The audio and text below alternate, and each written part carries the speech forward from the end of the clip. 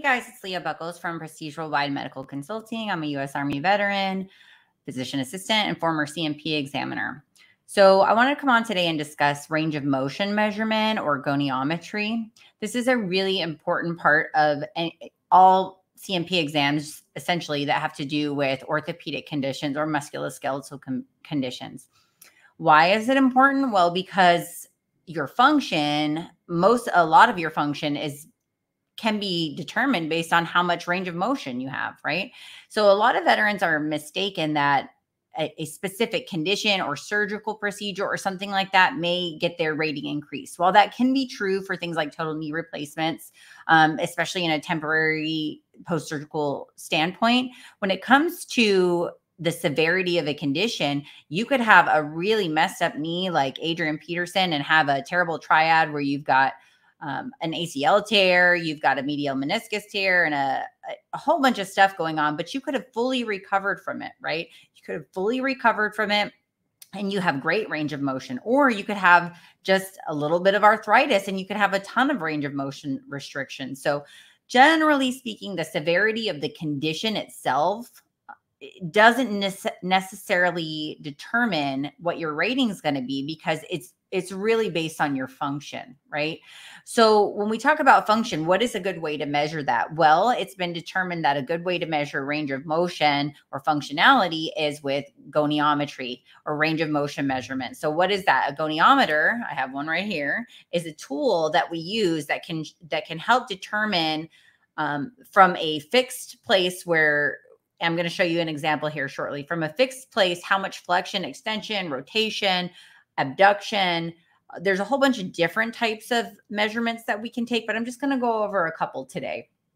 So for the musculoskeletal system, the schedule of ratings can be found in the 38 Code of Federal Regulation 4.71a. There's numerous subcategories. So a lot of those musculoskeletal conditions, the actual ranges of motion that pertain to a certain percentage can be identified there.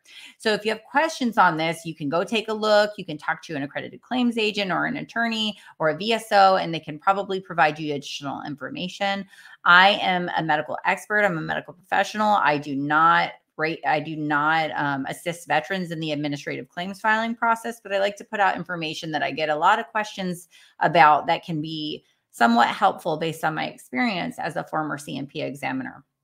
So I'm going to just quickly show you a range of motion of the elbow. Okay. I'm picking this one particularly because it is probably the easiest one I can show you while I'm making this video, right? And this isn't going to be perfect, again, because I'm doing it on myself, right?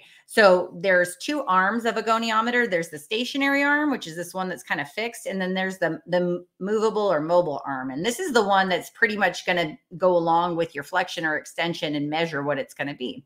As you can see here, we have a circle that shows 360 degrees.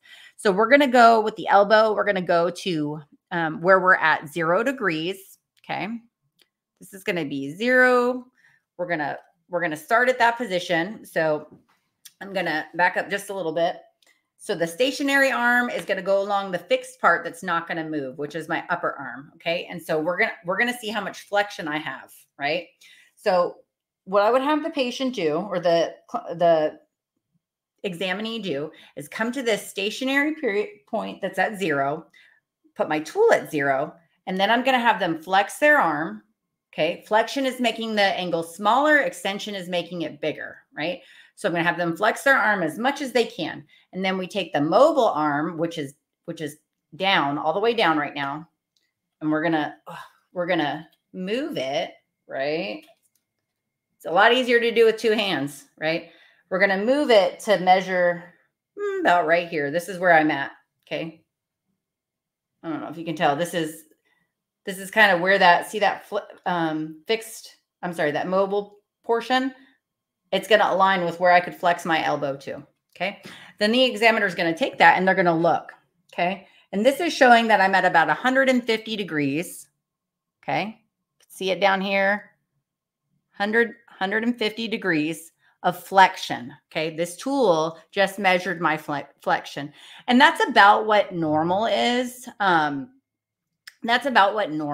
So again, this is not a perfect example because I just did it on myself, right? But this is an example of flexion and how that range of motion is measured. Now, if I'm back here and I'm at you know, I can only flex my arm up to here instead of all the way back to here. Obviously, that's going to be worse. Okay. So let's say I've only got 100 degrees of flexion. Okay. That's going to correspond with the Code of Federal Regulation where they tell the rater, hey, she's got 100 degrees of flexion.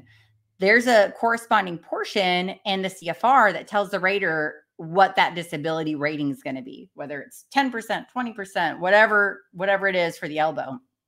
A lot of it is going to be based on what that measuring tool shows your range of motion to be. Okay.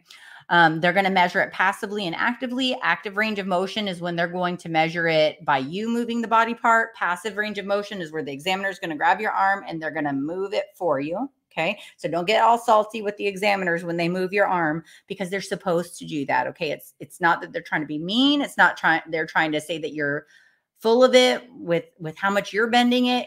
It's part of the actual exam. Okay. Now that doesn't mean that you have to move it past a point of pain, right? But it is part of the examination that they're supposed to measure active and passive range of motion. Okay. So if you want to learn more about range of motion, I have another video where I discuss knee stuff. You can watch it up here. I'm going to post it up here in the corner so you can click on it. Please watch that video, like and subscribe to the channel. And thank you for watching. Bye guys.